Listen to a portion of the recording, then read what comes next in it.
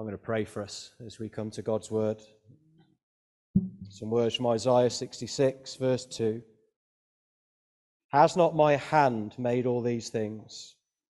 And so they came into being, declares the Lord. These are the ones I look on with favour, those who are humble and contrite in spirit and who tremble at my word. Father, how we pray that you would give us humble hearts this morning and indeed in all of life, and that as we come before your word, we would tremble in the knowledge that our Creator and our Saviour is speaking. Give us ears to hear, hearts to receive, and lives that are willing to put into practice and obey all that you say. For Jesus' sake, we ask these things. Amen.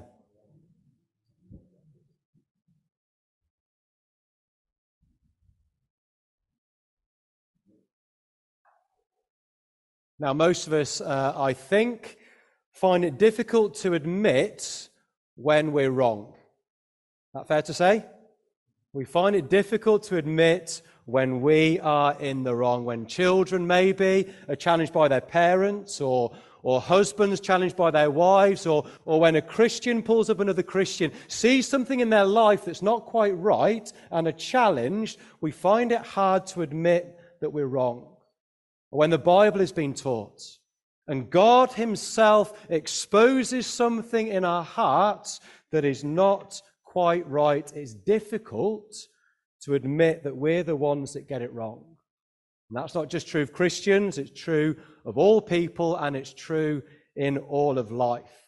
I came across these words recently that were found on a genuine insurance claim form, i.e. someone crashed their car, and this is what they wrote on their report. On leaving home, I pulled out my drive and drove straight into a bus.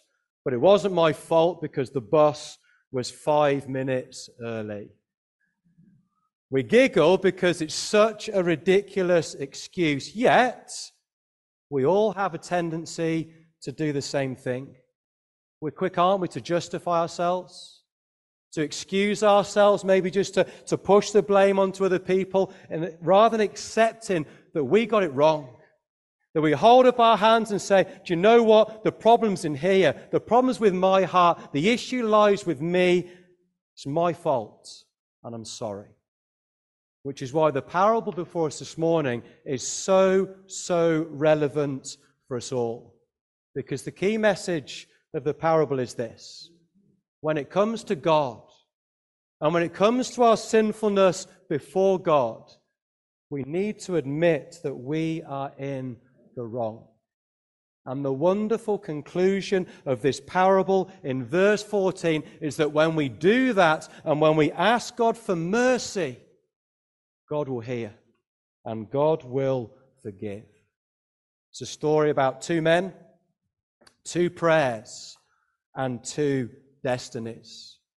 Both these men, the Pharisee and the tax collector, go up to the temple to pray. One is heard by God, and one isn't. One is forgiven by God, and one isn't. And we take it that one goes to be with God in heaven, and one doesn't. And the big shock of this parable is which way round it is who goes home justified and forgiven before God. Have a look how the parable ends in verse 14. I tell you that this man, referring to the tax collector, rather than the other, the Pharisee, went home justified before God. We have two men. We have two prayers that reveal the hearts of these two men. And we have two destinies. And so firstly, the two men. Have a look down at verse 9 and verse 10. To some who were confident in their own righteousness and looked down on everyone else, Jesus told this parable. Two men went up to the temple to pray. One, a Pharisee, and the other, a tax collector. Now, the Pharisees have a pretty bad press in our day. They're the pantomime villains, if you like, of the New Testament. When you come across them in the gospel, it feels instinctively like you need to boo them as they walk onto the scene. And when you see these guys pictured in the children's Bibles, they're often pictured with a shifty look on their face. These are the ones that are often pictured as the baddies. And there is a reason for that. But actually, in Jesus' day, they were models of respectability. They were moral, hard-working men, often generous in their giving and devoted to the things of God. These are regular churchgoers. These are the Barrys of our day, as we thought about in the children's talk. In fact, these are the sorts of men that most people would be happy for their daughters to marry. Fine, moral, upstanding men who loved going regularly to church. Yet these are the very people who Jesus is addressing in verse 9. Those who are prone to look down on other people and are absolutely convinced that they're okay with God because they've led a good life. That's the Pharisee. And then we have the tax collector, who we often tend to sympathize with, but actually, as Dubby's mentioned already, they were the baddies, if you like. They were the traitors. They were the thieves. It was their job to collect money, to collect the taxes from their own people and give it to the Roman government. The very people who had invaded and were now occupying their land. The enemy, if you like. And these tax collectors worked for the enemy. And not only that, they were creaming a little bit off the top in order to line their own pockets. And as a result, they were hated and avoided by their own people. In fact, to have a tax collector in your family would have been a public disgrace. Yet, as we've seen already, the big shock of this parable is that this is the man who goes home justified before God. The traitor and the thief is the one who leaves forgiven. And it becomes clear why in the verses that follow. Because their two prayers reveal two very different kinds of heart. A proud heart in the Pharisee and a humble heart in the tax collector. First, you have a look how the Pharisee prays. Verse 11 and verse 12, the Pharisee stood by himself and prayed, God, I thank you that I'm not like the other people, robbers, evildoers, adulterers, or even like this tax collector. I fast twice a week and give a tenth of all I get. Or to paraphrase, thanks God that I'm so great. That's basically the prayer of this man, isn't it? Here is a proud man who loves to exalt himself. He loves to talk about himself and he loves to celebrate himself, all that he's done and all that he is. And you can see that, can't you, in his posture. He's standing apart from others because he thinks he's better than others. He thinks he's superior to other people. And you don't just see it in his posture.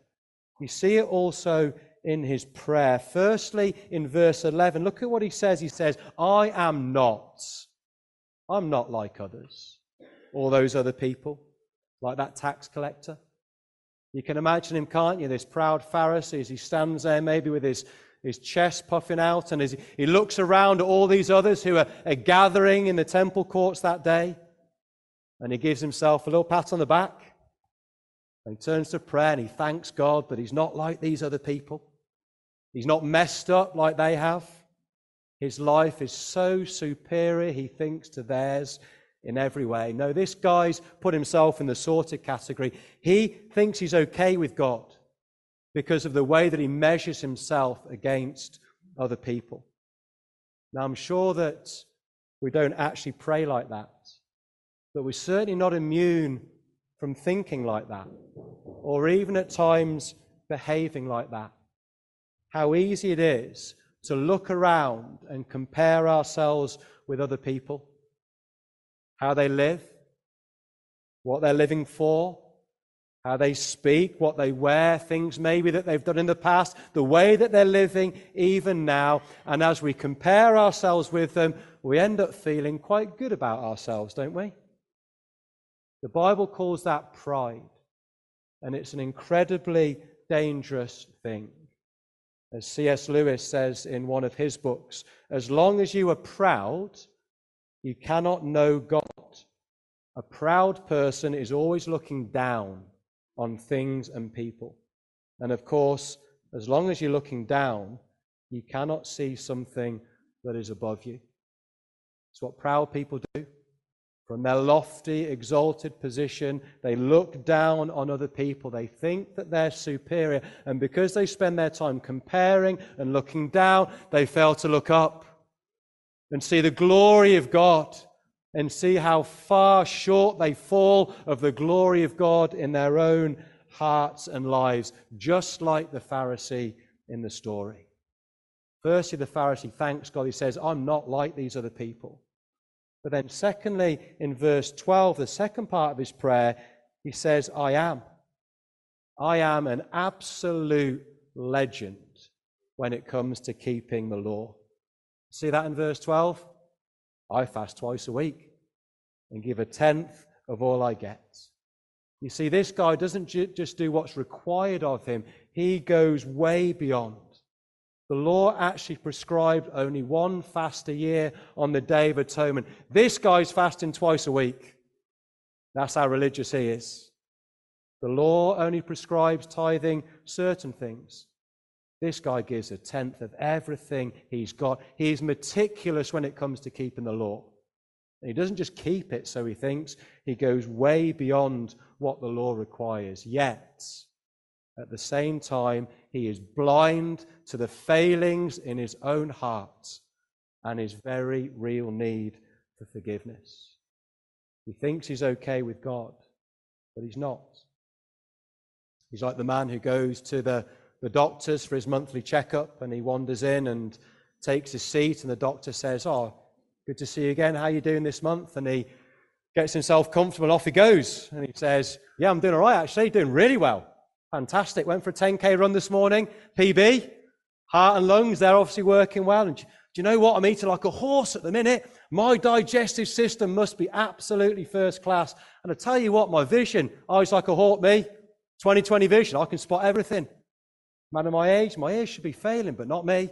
I pick up every single thing, and on he goes, reeling off all his physical attributes and qualities that are absolutely spot on.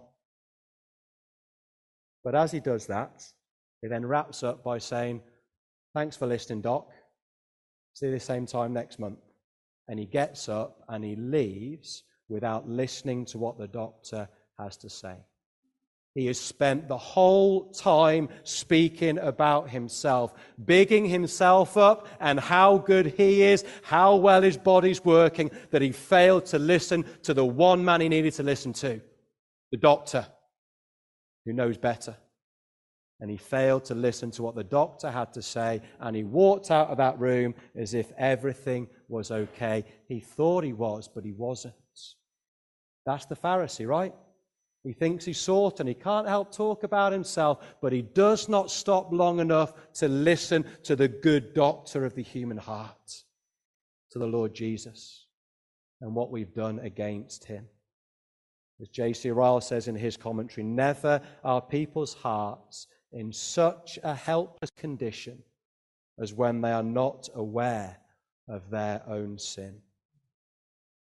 And by the way, before we move on too quickly, we need to realize that there's actually a bit of the Pharisee in us all. We're often pretty good, aren't we, at spotting the flaws and the failings in other people. We see the things that they do wrong, and we see that pretty quickly, actually. But at the same time, we're slow to see those same failings and those same flaws in our life. That is the Pharisee. But before we rush on, we need to say that can also be us to different degrees. But in contrast, look at the prayer of the tax collector in verse 13. You see the contrast? The tax collector stood at a distance. He wouldn't even look up to heaven, but beat his breast and said, God, have mercy. Have mercy on me, a sinner. He stands at a distance because he knows that he's not worthy to approach God. And such is his shame because of his sin. He can't even force himself to look up to heaven. Instead, like a convicted criminal in the dock, he hangs his head in absolute shame. He's helpless, he's broken, he knows he's done wrong, and he beats his breast, which is a deep sign of sorrow and grief. This guy is not grieving the loss of a loved one. He's grieving his own sin. He's realized in his heart how he's treated his God. And his prayer isn't me-centered, it's God-centered. And he's not offering God his works like the Pharisee. He's asking God for mercy. He knows that more than anything else, he needs forgiveness. And interestingly, the word mercy that you see there in verse 13 literally means atone for. It's a word that we associate with sacrifice. Please, Lord, atone for my sin. Please, Lord, turn your anger away. Please, Lord, do not treat me as my sins deserve. And of course, all of this took place in the temple courts where twice a day, every day, a lamb was sacrificed to atone for the sin of the people. That's the backdrop to this man's prayer. Sin, sacrifice, and mercy. Thankfully, today we don't need to go to a temple to offer sacrifices to atone for our sin. We just need to go to Jesus. We don't go to a place, we go to a person. We go to our great Savior, who was sacrificed on a cross once for all time to take away the sin of those who would come in faith to the Lord Jesus and say, sorry. Sorry, sorry, sorry, God, I've got it so badly wrong. Please have mercy on me, a sinner. And that brings us to the final heading this morning. Two men, two prayers that reveal two very different hearts, a proud heart and a humble heart. And then lastly, two destinies. Verse 14, I tell you that this man, i.e. the tax collector, rather than the other, went home justified before God. For all those who exalt themselves like the Pharisee will be humbled, and those who humble themselves like the tax collector will be exalted. It's a shocking reversal, isn't it? This would have been shocking to the ears of those who were first listening. The moral, upstanding Pharisee who exalts himself, who looks the part, will be humbled, while the humble tax collector, who knows he's got it badly wrong, will be exalted. Both men go to the temple to pray, but only one goes home justified and forgiven before God, and it wasn't the Pharisee. It was the tax collector. And so the question I need to ask us all this morning is this. Have you ever asked God to forgive you in the way the tax collector did? Have you? Or are you seeking a righteousness of your own that will never be enough? Maybe you've been sat there in church for years like the Pharisee. You're moral and upstanding, you attend a home group every week, doing the right thing really matters to you. But you've never beat your breast like the tax collector. You've never admitted your sin. You've never confessed it before God and held up your hands and said, Lord God, I'm sorry, my heart is wayward and wicked and I need your forgiveness and there's nowhere else to go. Please, Lord, please have mercy on me, a sinner. If that is you, and you've never done that, you've never expressed it like that before God with a real contrition and understanding of sin, then please could I encourage you to not leave this morning without following in the footsteps of the tax collector.